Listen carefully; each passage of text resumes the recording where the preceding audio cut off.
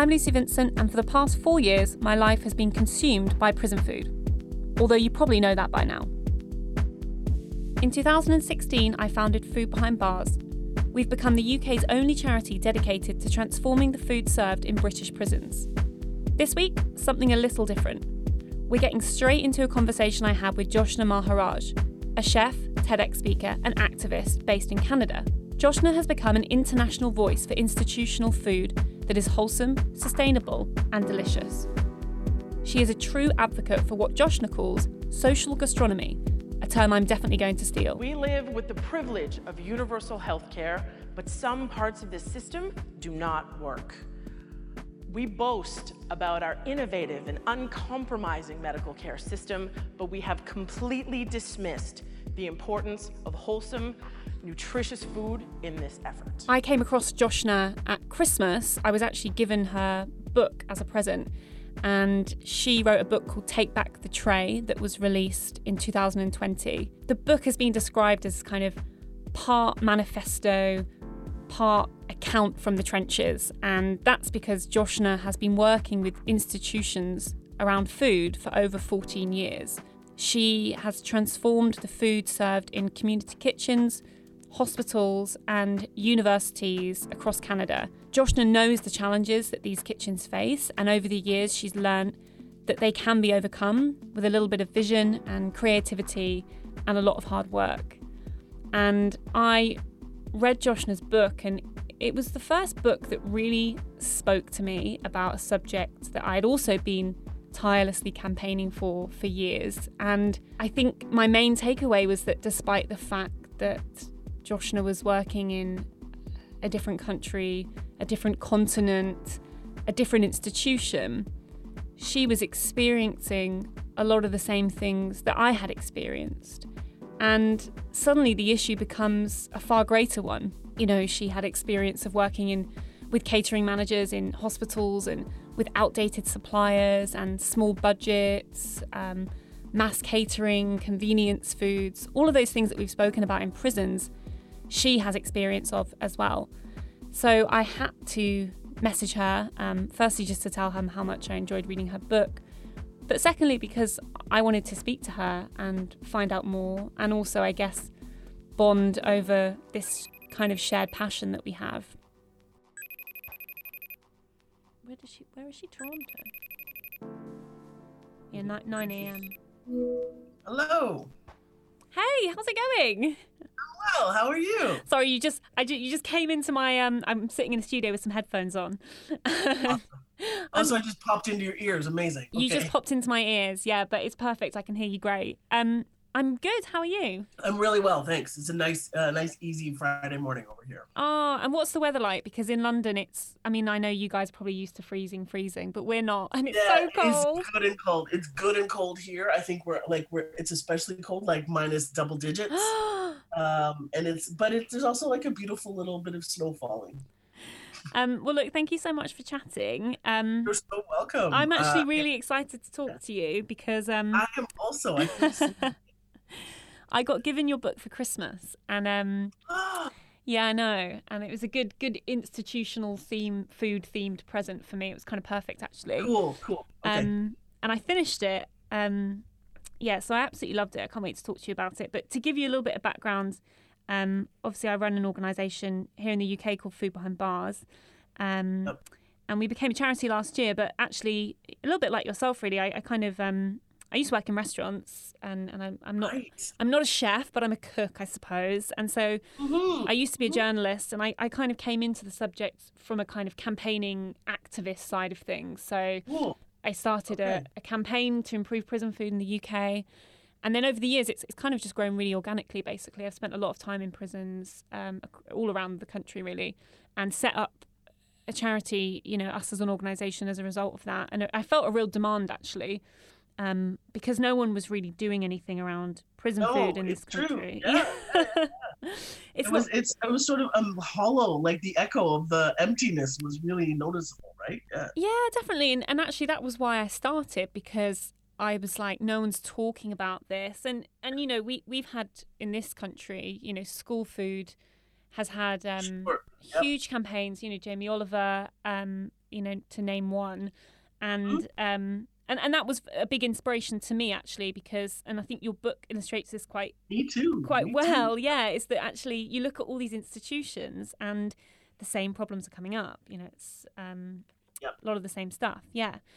So yeah, I loved your book, and I felt as though, a bit like Jamie Oliver actually back then, it was the first piece of writing I'd kind of read about institutional food that really spoke to me, because often it's quite academic. I don't know if you found that before. Yes, 100%. And that is precisely the place that I decided to write this book from. I was very particular about the fact that I did not want this to sound like a piece of policy. Right? Yeah. I was like, this book, and it's been a challenge, right? Because my publisher has always, even just from the necessity of figuring out where to categorize the thing for the book number, kind of, you know what I mean? Like that basic, like, where does this live? Because my answer is, this book is for everybody. It speaks to everybody. But nobody in the business office likes the sound of that, right? And they're like, no. Yeah. It has to be. And I'm like, so, I mean, I said to them, I'm like, look, wherever Michael Pollan's books are, that's where this book is.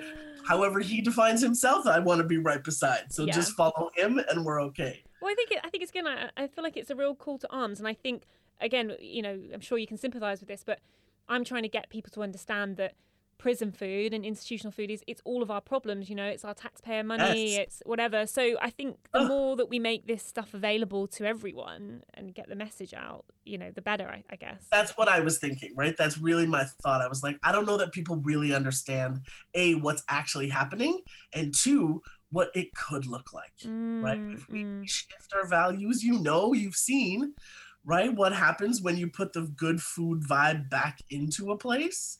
Yeah. Right? You see, even just the photos that I've seen on your website of the hands and the produce on cutting boards, right? I'm like, this is a big deal. Yeah. Do you want to tell me a bit about, I guess, your background as a chef and what brought you to the subject of food in institutions? Yeah. So, right out of the gates, for me in chef school, the restaurant game was not interesting. And when I was in cooking school, I was like, I don't know, man. I can't see myself jumping in for a lifetime of this. And my call to the kitchen was really from a much more like grassrootsy place. Right? It wasn't about banging pots and pans and crisp white jackets and, that sort of thing. And so I tried to really kind of find what I wanted to do. And the idea of community food security popped up. And the chance to work in that kitchen at the stop was and I was like, this makes much more sense. This fits. Plus, I was really, really interested in the sort of experiment of what happens when you put a chef in a place like this, right? If the goal actually is to improve the food circumstances, both in the output of the kitchen and what people are, how people are engaging with food. Then who's going to do that for you? And it sort of surprised me that the connection between chefs and these kinds of spaces were never together, right? And I mean, I'm sure we can find a list of things to explain why that is, but I was like, what would happen if we just did this and we tried, right? Because the thing is, right, and I'm sure you see this, is in an institution, in any big space like this, who cares enough about food to jump through all the hoops and do all the things that need to be done so that it gets done well? Chefs are the people. Chefs are the only people who do, or cooks. I shouldn't just say chefs. Cooks across the land care about this, right? And that, to me, that got really, really exciting. And so the chance to actually work with the hospital kind of arrived serendipitously in my lap, but I jumped at it because it makes so much sense. One, I was very curious, right? I was like, let me in there. I want to see what's happening. But my lens, and I've seen, right, the fact that my eyes are the ones that holds the best possible plate of food at the top priority, forces me to make different choices and different decisions than other people in the same scenario would, right? I sort of laughed. Right, my publisher was like, you just have all these one-liners. I'm like, but it's the truth, because it literally was the first time, because I was in these discussions, the first time the food in the story got a seat at the table. that anybody listened and thought about it. Because I was like, no, we can't do that, because then that's going to take 10 minutes out of their lunch. And then they're not going to be able to sit down and eat this food, and that's going to have an impact. I'm interested in, you started working for a community food centre, so you mentioned it there, called The Stop. Do you want to tell me about how that came about and what you, I guess, your aims whilst you were there and some of the challenges and what you achieved? Yes, that job came about accidentally, actually. I was working in a little food studio doing the morning cafe prep shift, and like we ran cooking classes, all that kind of stuff. First job as a chef ever. But then I met the folks at The Stop. We did a fundraiser for them, and they needed to hire a cook, and they wanted my help with the hiring, if you can imagine. They understood how to hire for like the social context and that sort of thing, but they didn't know how to assess somebody's culinary skills. And so they asked for my help on the hiring committee, and we interviewed a few people, but nobody had the right combination of things. One thing led to the next, and the executive director was like, well, why don't you apply for the job?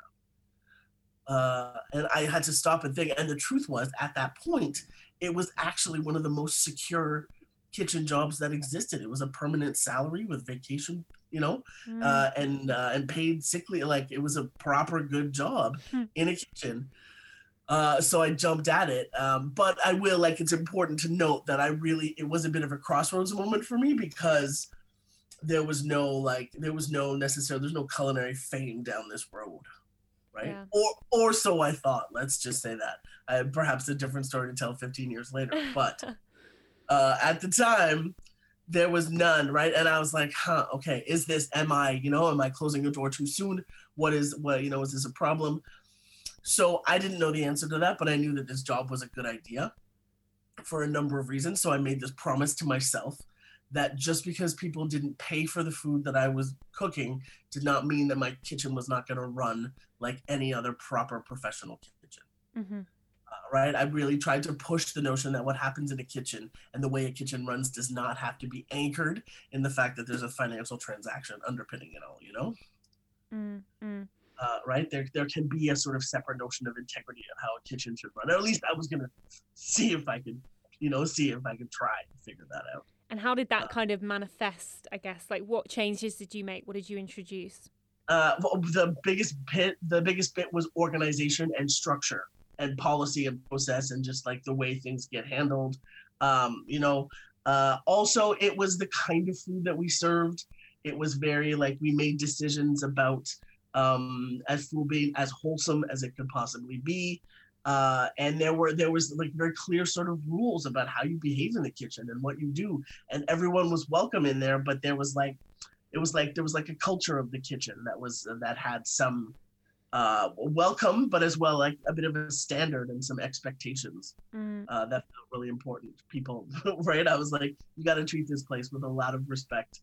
And this is going to run well, and it's going to and the quality of the food was the best possible version of the thing that we could produce. I guess also worth noting as well that a lot of the ingredients that you were using were donated as well. Was that the case? Yes. Yeah. 100% that was the case. But there was always, on every plate, there was always some element of the food that had come in as a donation. And our job was to, do the best thing we could with it. And that was always a challenge, but it taught me a ton about people and food and eating and how to how to perk something up. Right? Even just my elevated food skills just let me do better things with this, because I could see, I could see different end results in the pile of ingredients on the table than other people might.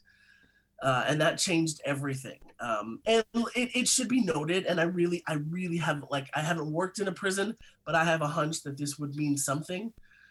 The community's sense of the fact that there was somebody who really cared about the food at the helm in the kitchen, right? That transferred out to them. And I hesitate to say this only because there are plenty of cooks and volunteers in community spaces across the planet who have the best of intentions and, to take really good care of their community. So I don't want to big myself up too much because I'm a chef and I'm doing this sort of thing. But there was like an esteem, the idea that there was a chef cooking for them sort of transformed their sense of themselves, even just for a moment. It was fascinating to watch. It mattered to them that I was a chef, and when they all found out that I was actually trained and, and all this business, they were like, "Oh, really?" I think it adds this value and this prestige and yes, to the food that, and which adds to the appeal at the end of the day. Whether you like it or not, it's kind of a psychological thing. And I think so. Yeah, and we were actually interviewing this morning a catering manager from a prison in London that I've worked with before, and he's incredible. His food actually got rated the best prison food in the country, Joshna. So fantastic. But the thing is with him, I'm actually going to send him your book because he basically just has this level of respect for the people who are working in his kitchen, and in the UK, prisoners work in the kitchens, and the people he's feeding. So, he doesn't even call them prisoners. He's cooking like he would for his family. Just because it's wonderful. Yeah. Right. What does he call them? What is the name? Well, I mean, he actually called his the prisoners who work in the kitchen with him today, called them his army of people, and he makes them breakfast when they come into the kitchen in the morning. And yeah, and he's just created this culture. And I think you're right. It's sometimes it's those things which are a little bit harder to define that actually impact the quality of the food. Yeah. Yes, I agree. I agree. You spoke about you've got these kind of two core food values that guide you as a chef, which are sustainability and hospitality. For sure. I'll start with the hospitality piece. And the hospitality, in a very, very basic sense, the way I understand it, is the relationship between guest and host. And that is that's really simple, nice, sort of easy thought. But in the context of our industry, right, because it's the idea of our home and it's the guiding principle. It's the one thing, front of house, back of house, however it is, ideally anyhow, right? I understand people will do what they'll do, but it is sort of the one guiding principle. And what became abundantly clear to me when I started working in institutions was that was the thing that had been removed. Right, and the hilarious and ironic language play around the name, the word hospital, and the idea that it's the very hospitality that is absent from the current state of care in the hospital is very laughable and interesting. But I realized I'm like hospitality, but what is it? Because what we know is that it's the labor, it's the human power that has been eliminated. That has been the stuff that budget cuts have deemed too expensive and not worth investing in. Right. So really, and I was like, okay, so the budgets have decided that hospitality is people are not worth investing in. Essentially, people cost too much money. Right. And I was like, that's the problem here. That the value and the attitude is that. And so it became so clear to me that what we need to do. And I understood that as a cook and as a chef, I was like, I understand that the hospitality is not there. And I can do that. I can bring this back. And it just fits really beautifully with the ethos that I already have. And to just really think of extending the umbrella of hospitality to make sure that institutional food spaces are part of that, and that's not just some sort of exclusive restaurant thing. Right. So that the hospitality piece, that's just a really important bit. And it just fits really nicely. The sustainability piece is another, that's just something that has emerged recently, perhaps most notably with the emergence of climate change and the fact that our industry is such a huge contributor to greenhouse gas emission, and the writing is on the wall, right? We don't need to break this down anymore. And I believe firmly that any cook, any chef who does not have real sustainability values built into how they operate is living in some sort of unsustainable dream world, and how we source our food, and and how the water drains out from the dishwasher. All of these things are things that we need to think about, and that is really and I realized that those are the two things. We can put culinary skill and craft and all of that under the umbrella of hospitality, but essentially these are the two things we need to pay attention to. And when I really zoomed out, because I am a very zoom out sort of thinker, I realized that it was about our relationship with people and each other, and our relationship with the planet. Yeah, definitely. Right? I was like, oh, that's so nice and tidy. Yeah. But that really is it, right? That's really it. And I'm like, that makes perfect sense. And if we hold these two things up at the top, we'll be okay. Right? That is how, those are great directional pointers for our feet. How we all get there is going to be really different depending on who we are and where we are and all that sort of thing. But in our new framing, right? And particularly in this pandemic era of our lives, where we're thinking a lot about new framing, I really want to push these two ideas forward as the things that we really need to start paying attention, that we really need to use as guidance for this. So you started working in a hospital. What premise were you brought in under, and what was the state of the food when you got there? Okay, so the state of the food was, so it here in Toronto, in Ontario, is the province that we're in, right? We had a history of a conservative government 30 years ago in the 90s who did a major slash and burn of healthcare and education budgets, right? And because this is the Drachma hypothesis, right? But because food is such a collective low priority, it's always on the chopping block to be shaved down somehow, you know? So part of what happened was that the budgets for food services in institutions were pretty much destroyed. And so, but different institutions decided what they wanted to hold on to. Some of them just surrendered their service completely and did retherm hotbox kind of situation, whereas others, like the hospital I was in, kept some sort of skeleton of human staff there and dealt with a very processed ingredients. So there was minimal amount of work for the humans to do to put this together. So that was the state of affairs. There were humans there, but there was one person in charge of making hot meals for 324 patients. Wow. So you can imagine what the labor requirement was. It was largely cut things open and put them in a steam kettle, right? That was pretty much it. And really, like, you couldn't have found a more committed, loving person to do that job. Deb was incredible, and she maxed out what she could do with what she was given to work with. But it was still steam reheated, all cooked, and because, right, like little simple things like they don't want to have to deal with the public health kind of food standard of dealing with raw chicken on a counter, and the server, the worker who has to deal with the proper handling of the chicken, so they just buy already cooked chicken. Yeah. And to them, that feels like a really tidy, efficient, smart solution, right? Where I just like, I'm like, hey, you look at the box of this defeated, sad chicken with grill marks that have been weirdly kind of, I don't know, painted on top. Like, it's, you know what I mean? It's terrible, frightful food. But that was how it was happening. And she would invariably always finish with a cornstarch slurry. To attempt to put some structure back into the food, right? This is poor, dead, fat food. So this was the vibe. Like, the food was fine, right? Passable with what they could, with what they had there, perfectly great. And the people were very kind and generous, and there it was. So the thing is, they got themselves some grant funding. And the hospital's focus was about improving the patient experience. And smartly, the VP who was in charge of it understood that food was part of that. So then they went and found some money, and the grant funding was a provincial funding umbrella that was money to put more local food, more Ontario grown food onto plates in public institutions.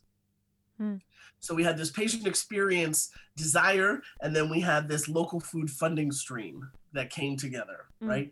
And then I was in the middle of that. That landed at me with the, like, what do you think we can do? And so I jumped in, and the thing is, I realized that if I had a hospital who was ready to talk about it, and we had money to actually figure it out from a local food perspective, I wedged my foot in the door. And I said, great, if we're going to do this, then we're also going to talk about wholesome cooking and cultural diversity, and just maybe lifting the status of this thing all together. You know what I mean? Like, if we're going to do this, let's do this. And so that was how it all rolled out. Now, I will say one of the gifts of the situation was that because our local food processing facility was not a thing, it didn't exist, prioritizing local food automatically meant that we had to think about scratch cooking, because somebody had to start peeling onions and potatoes and things like that. So I guess right? you had a huge job from going from one person sticking stuff in an oven to changing to scratch made cooking with local ingredients. Where did you even start? Definitely. It was huge. And it helped a lot that I had two allies in the hospital who were ready to try, right? They themselves came from strong family cooking traditions and they understood that scratch made food was the way to go. Plus, the director of nutrition had been there for 25 years and she remembered what things used to be like, right? Mm-hmm. And how they used to do like that the legacy and the history was already there. And we all knew that we were taking a big bite. But thankfully I was with people who understood that if this was to change at all, somebody was going to have to do this, right? Yeah, absolutely. And then what did you do? You speak a lot in your book about ingredients and supply chains and what changes did you make? Well, I knew just from my other kind of food values thinking that narrowing the distance from producer to consumer was the more sustainable option for our food system, right? These many chains over lots of distance is contributing to the problems that we're sort of facing right now. And so I wanted to take those values into the institution, and I had no idea what I was trying to do, right? I will honestly tell you, I cannot at all paint this as though I was some sort of visionary that burrowed my way through. That's absolutely not the truth. That makes me feel better about my job. Oh my God. Oh yeah. Oh my God. It was just like, I remember one day I was like, I would like to just put some roasted potatoes on this tray. Right. And I was like, okay. But then there's no petty cash. You can't get money out of a hospital to buy some potatoes. So I went and I just bought the potatoes myself. And I brought them in and I peeled them. And then there was no bin to put the potato peels in. And then the facilities guy was like, what do you mean? He never has to put the organics bin up. There's no spot in the back in the loading dock where the trucks come. And I was like, oh my God, and then getting the reimbursement for the $8 worth of potatoes that I had bought. And I was like, what do I think I'm going to do here? And I want them to now start buying bushels of dreamy carrots from a farmer. Like, this is insane, right? The distance to cover. I was like, what on earth are you trying to do? But we chipped away at it. And I thought to myself, I was like, look, nobody knows how to do this. And we all sit paralyzed in our ignorance. And nothing will change, and the planet will burn up, and you know what I mean, and people will continue to be disrespected with these terrible plates, and we're not going to be any better off. So I thought, at the very least, if I give this a go and if I fail miserably, then we'll know that the beast is too big to be tackled. It's unwieldy, and so I was like, there's no reason to not just take a deep breath and keep pushing. Yeah. Right. Definitely. And have a sense of humor about it, but be like, oh, okay, you want me to fill in these 6 more forms? Okay, 5, great. What do we need to do? Who do I need? I need to talk to this person in this other building over. Okay, fine. Right.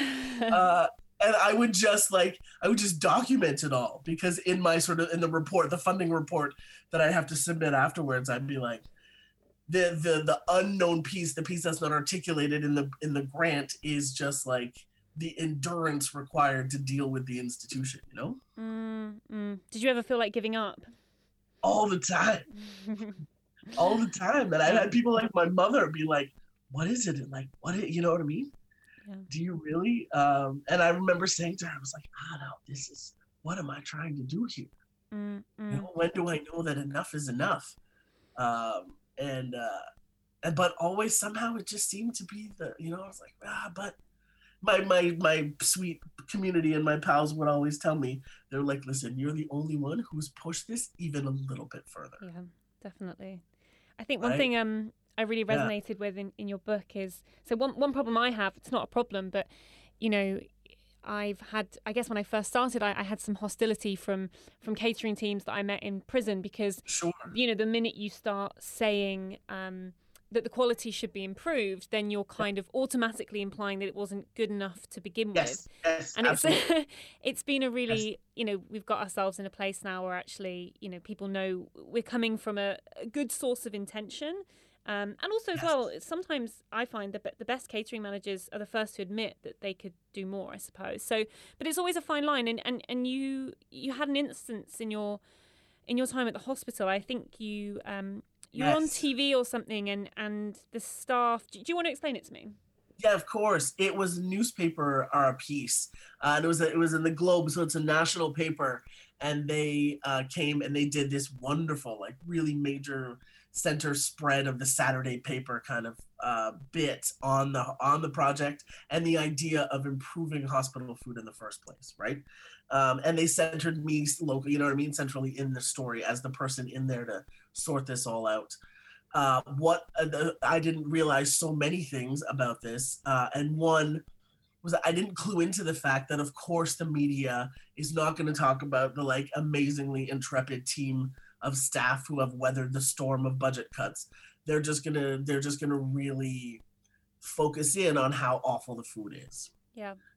Right? They're not going to talk about people doing the very best they can with what they've been given, because that story is much less sexy than, you know, miserable plates. And the other thing that I did not connect to was that whole team of folks in that kitchen were not at all connected to this broader kind of socio-political conversation that we were starting to have about food. They hadn't read any Michael Pollan books. They hadn't watched Food Inc. You know what I mean? They were not connected at all to what they were actually really a part of in a huge way. And so it was just insulting for them. So the paper came out really talking about, and unfortunately, right, the positioning was that I was sort of swooping in to make things better and to save the day. And I early on got a really important lesson about approaching this in a way that does not even drip of being some sort of savior, you know, coming in to fix problems and right or wrong. Right? Yeah. I really learned that I needed just a new attitude right from the beginning. My heart and my mind might be like, oh my God, look at all this shit. This is crazy. We gotta, you know, but I was like, I can't outwardly say that. What I outwardly need to say is I'm really interested in finding new ways to do this. Yeah. I think as well, it's like, you know, collaborating, it's something I talk about a lot, you know, and I learn a lot from the people that I meet in the kitchen who've been doing it for years. I've probably learned the most from those people. And, you know, if I can bring something else in, but ultimately it's about merging the two minds, isn't it? I agree. Yeah, it's about both. And how did you overcome that with your colleagues? It was very hard. Because I had to win their hearts back, right? Their hearts were, their feelings were hurt, right? That was the heaviest piece. And I was like, oh man, I had just done I just made it past the new girl bit. Yeah. Right? Because they're a very tight community of people. So I just made it through there. And then this happened. And I realized, I was like, oh, they're like, there's hurt involved here now. And so, so the best thing that I could think of was to own it and accept it and not fight it for the first piece. You know what I mean? To realize that even though I didn't intend this, I am responsible for this. This is part of, you know, this is my thing to sort out. And I really wanted them to get a sense of the bigger picture of what we were trying to do here, and that this wasn't just about me and some sort of vanity project. Right? I wanted them to get, you know, a sense of the system change that we were trying to make. And so I sent this like really pleading email to my entire food community, all of the people I know, cooks, writer, activists, you know, all the journalists, professors, doctor, everybody. And I said, the subject line of the email was, our hospital project needs a cheering section. And I said, and I explained sort of briefly what had happened and that I needed to sort of boost and build morale and excitement and get these folks who work in this tiled basement situation to, you know, to have some connection to the world out there and how other people are observing and appreciating and encouraging this project along. And I said, please just send a message, something. And like, it was this beautiful day and a half of every time I sat back down on my computer and I opened my email, there was like another 20 messages, right? And my people were so wonderful and they met that call. And so I started literally just like blowing them up, printing them out and posting them on a board, on a pin board in the kitchen. I went to like a teacher's store and got their little frilly colored borders and you know what I mean? To jazz this thing up and really make it look exciting. And then I just started posting these things with the note about who these folks were, right? And they were beautiful messages written directly to this team. And so one morning, when it was all together, I said, listen, everybody, this is what this is.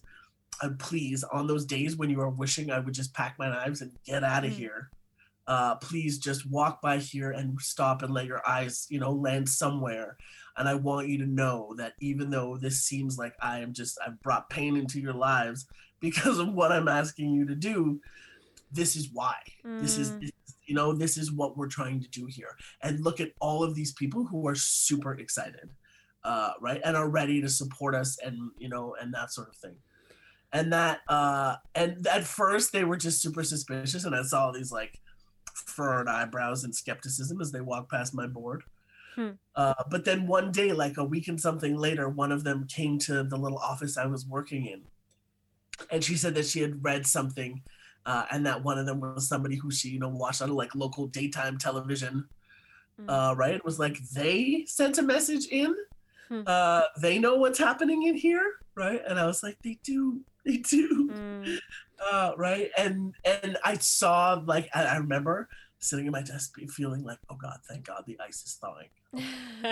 I think You know, it's, that's yeah. like, yeah. I think Go it's ahead, that please. because I think, I mean, from my experience as well, and clearly yours, institutions can be quite far removed, from Yes. from normal life, and you can't Totally. go into the kitchen assuming that whoever's in charge of that kitchen is engaging in the same stuff that you are, or because Exactly. they're just not. And actually, we can both learn from one another. But one thing I'm constantly trying to do is bring in those external influences, Yes. into prisons, just to kind of to get people inspired and without pushing it on them. But we can't assume that everyone's looking, reading, watching the same stuff as us, because they're not. Absolutely. And I was happy for the lesson. It was painful, but I think it was very important lesson that I need to realize, that I exist in a little bit of a bubble. Yeah. Right. And that really, that once I can step out, and it's a very, very different picture. Yeah. How big a part did budget play in your work? I mean, in the UK, for example, just using prisons, there's a kind of a rough budget of around £2.10 per head per day. That's for 3 meals. Yeah. And schools and hospitals, it varies, but I guess similar as in most countries, it's pretty much a tight budget across the board. So what experience did you have navigating that, and what do you believe is possible, I guess, on those tight budgets? Yeah, there's a couple of things to say. So for hospital patients here, I think it has maybe boosted a tiny bit, but in 2011 is when I started, it was $7.86 for food ingredients for 3 meals a day, 3 meals and a snack, really. And so that was hardly anything. It translated to like $2 and something for each meal, right? And so it was, and so of course, the funding that I got was just like, they give you this ridiculous sort of impossible funding stream where they'll like make all these changes, but there's no more money for labor. Yeah. Right. And you're like, this is ridiculous. Right. And what are you asking me to do here? Right. And so in the interest of just seeing what was possible, I entertained the idea of not incurring any more costs. Right, to see if I could just, more efficiently or just bring different ingredients in to, maybe there's where the low hanging fruit on this really was what I was trying to consider. And so that was the approach that I took, to be like, this is what I've got. How can we do the best job of spending this $2.10 that we have for lunch for everybody? That was the way I approached it. But then, and then, of course, like, there's some room to move there, but I realized very clearly that I did not want to spend too much time there, because that just did not address the bigger issue, which was, why the hell is this budget so small? Yeah. Right. And I didn't want to let people off the hook, really. Right, to suggest, because in the early stages, when people like 3 months in and stuff, they'd be like, so you figured it out, how to save money while making better. And I was like, please stop this. Stop asking for this. This is a ridiculous non-thing. There is no way that my good food, wholesome, scratch made idea of food is going to cost less than this current machine produced version. You have to stop asking for this. This is crazy. Yeah. Right. And I'm sure you have some sense, particularly because we're both in publicly funded countries, you know, this way. But the minute you talk about the fact that more money needs to be spent, you see that all the air just leaks out of everybody's head. No? Yeah. Well, I think with prisons as well, it's a particularly hard sell. I mean, at the beginning, Yes. you know, whenever I was kind of talking about prison food, it was like, well, this is taxpayer money, and I had to keep clarifying, and I do still. It's very difficult because most catering managers I meet actually say that budget is the biggest barrier, you know, and if we had more money, more would be possible, and that's true. But also, likewise, I think in a lot of instances, much more could be done to really work that money harder, basically. So I've kind of now just got used to saying, we're not asking for more money, you know, it's about using that money in a better way. But actually, I think you're right. I think it points to a much bigger problem, which is why is there so little funding for this to begin with? That's it. And there are both the UK and here, like I've seen so many studies now that really talk about the impact of a deeper, better, more nourishing connection with good food, particularly in the context of rehabilitation. Yeah. Right? The writing is literally on the wall about this now. But still, it doesn't translate. It doesn't work because the bean counters, right? And that's when I realized, because I was like, okay, we have all of this academic literature. We have the obvious evidence of these horrible trays. What is happening here? And I was like, okay, the people who are in charge don't care about this enough. Right? The people with the power. Like, I know everyone's like, oh, this is the budget. This is all we're given. Fine. But somebody has decided that this is okay. Somebody has decided that whatever the spreadsheet says is what we're going to do. Do you think we're getting somewhere in society? I mean, I feel as though as the years go by, we're starting to value food more and more as a society, but also kind of similar to what you said, sometimes that doesn't translate to, you know, the powers that be, you know, the top people in charge. You know, we might feel as though in society, in our communities, food is now this really important thing, but, you know, is that the case up top? And actually, you need the people up top to feel the same way. Do you think we will get to that point? I do think we are. I'm actually quite hopeful. Even before the pandemic began, I started to see it, right? And because we'd start to see sustainability values kind of peak up in the C-suite people, you know, just their own kind of personal belief, you know, and their own idea that I would tap into. Nothing formalized, but I feel like that is the walking before you run on this sort of thing, right? You get that, and then those values can sort of start building this way. But something that has been really fascinating that has shown up recently, particularly because we're having such a big conversation about power and how power moves around. But recently here in this series of riots that took over the U.S. Capitol at the beginning of January, right? One of these crazy people claimed that who was arrested and then put in jail because of his attempted insurrection, right? He demanded an organic diet in jail. I saw that, right? yeah. Of course, that must have come to you. And so the audacity of that is one thing. The fact that the judge gave it to him was what blew my mind. Yeah. Right? And had it not been like American activists are pretty broken down people right now. You know, they've been working overtime because it was a perfect kind of moment for every other prisoner to make the exact same demand, particularly all the black ones, right? Right? I'm like, this is so insane that this judge gave him this. You know, I was shocked. Because I think if the shoe was on the foot of another, you know, prisoner or someone in that experience, you know, they would not receive that, I guess. Never. I think that's why movement's perhaps been so slow with prison, because it's so removed from most people's lives. You know, we all know someone who's experienced hospital food, or, you know, been a patient in hospital, got a kid in school, etc. And you know, unfortunately, prison is the slowest moving of them all because it's the most tucked away, I think. Yes, I agree. I agree. Yeah. Very interesting. And there is, in prisons more than in schools and in hospitals, there is a huge slice of the population that believes that the shitty food is completely appropriate. Yeah.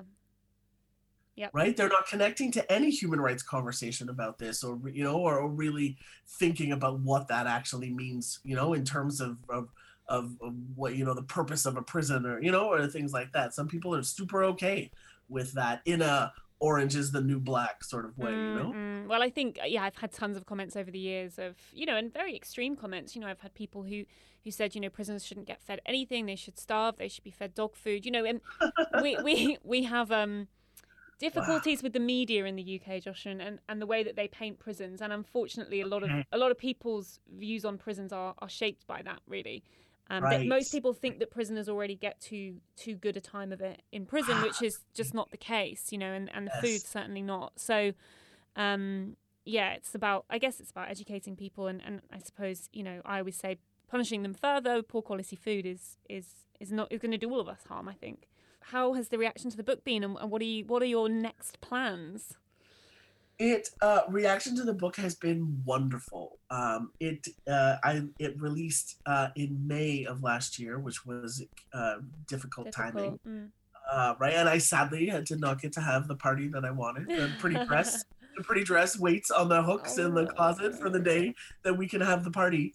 But what I have lost potentially in the hype and the media blitz that might have been, I have gained in this incredible kind of gift from this pandemic, right? Because I'm sure this exists mostly because a lot of the articles that I'm reading are from The Guardian, so I know that this exists over there where you are. But the vulnerabilities of the industrial food system have really revealed themselves in a pretty bright, colorful way, and that has really, it has been amazing to see it. Right, I'm somebody who's been kind of hypothetically talking about what might happen when these systems fail, right? Because we talk about sustainability and resilience and that sort of thing, but to actually, we have had a moment where the systems have failed. Right, things are falling apart in the face of this new kind of dramatic global situation that we're in, and so to be the person who was like, I knew that, I kind of knew this was gonna happen, and I have just hot off the presses, I have a plan, right, to deal with both the institutions and the food system. Yep. Right, because those are two things. Our institutions really have really failed us in many, many ways, and it continues as the slow drip of vaccine gets into our arms. It's not working, and so I have people are listening in a way that they were not listening before. I agree, and that is very, very exciting. And so I am working with a couple of institutions now. I've got a seniors independent living facility that I'm helping them sort of overhaul their food service. And then the University of Toronto is dealing with some student objection and resistance, and even one glorious boycott of a day of food service in demand of some better. Good for them. Service. I know. I was delighted. I was like, I love to see this kind of action right now. You think that young people have been neutralized a little bit from that kind of action, but I was super impressed with them. So I was supporting the students around all this, just sort of conversationally and that sort of thing. And then the administration got a whiff of this, and they pulled me in to help them manage their side of the conversation. I love that. Which was amazing. And I'm now in this scenario where I'm sort of navigating this in-between position to see if I can pull this off, right? And actually do a good job of supporting both of these populations of people to get to the place where I think they need to be, right? Yeah. And it's really exciting. Oh, that's wonderful. I think the conversations, the conversation around food this year and everything, I think it's a big time for opportunity and probably quite a good time for your book to come out. So, like you said, thank you. It all happens as it should somehow, right? Definitely. Well, thank you so much, Joshna. I loved your book. I'm going to pass it on to everyone, and I'm going to give it to Felix, who is the catering manager we were this morning. So he's the catering manager at at Brixton Prison in South London. I'm so excited to have met you, even this non-face way. Because when I was reading through your website just to get, ready for this conversation, I was like, where has this? This is exactly, and to find another, right? There are not many of us who do this. To find another, to somebody who really shares the values the same way I do. Yeah.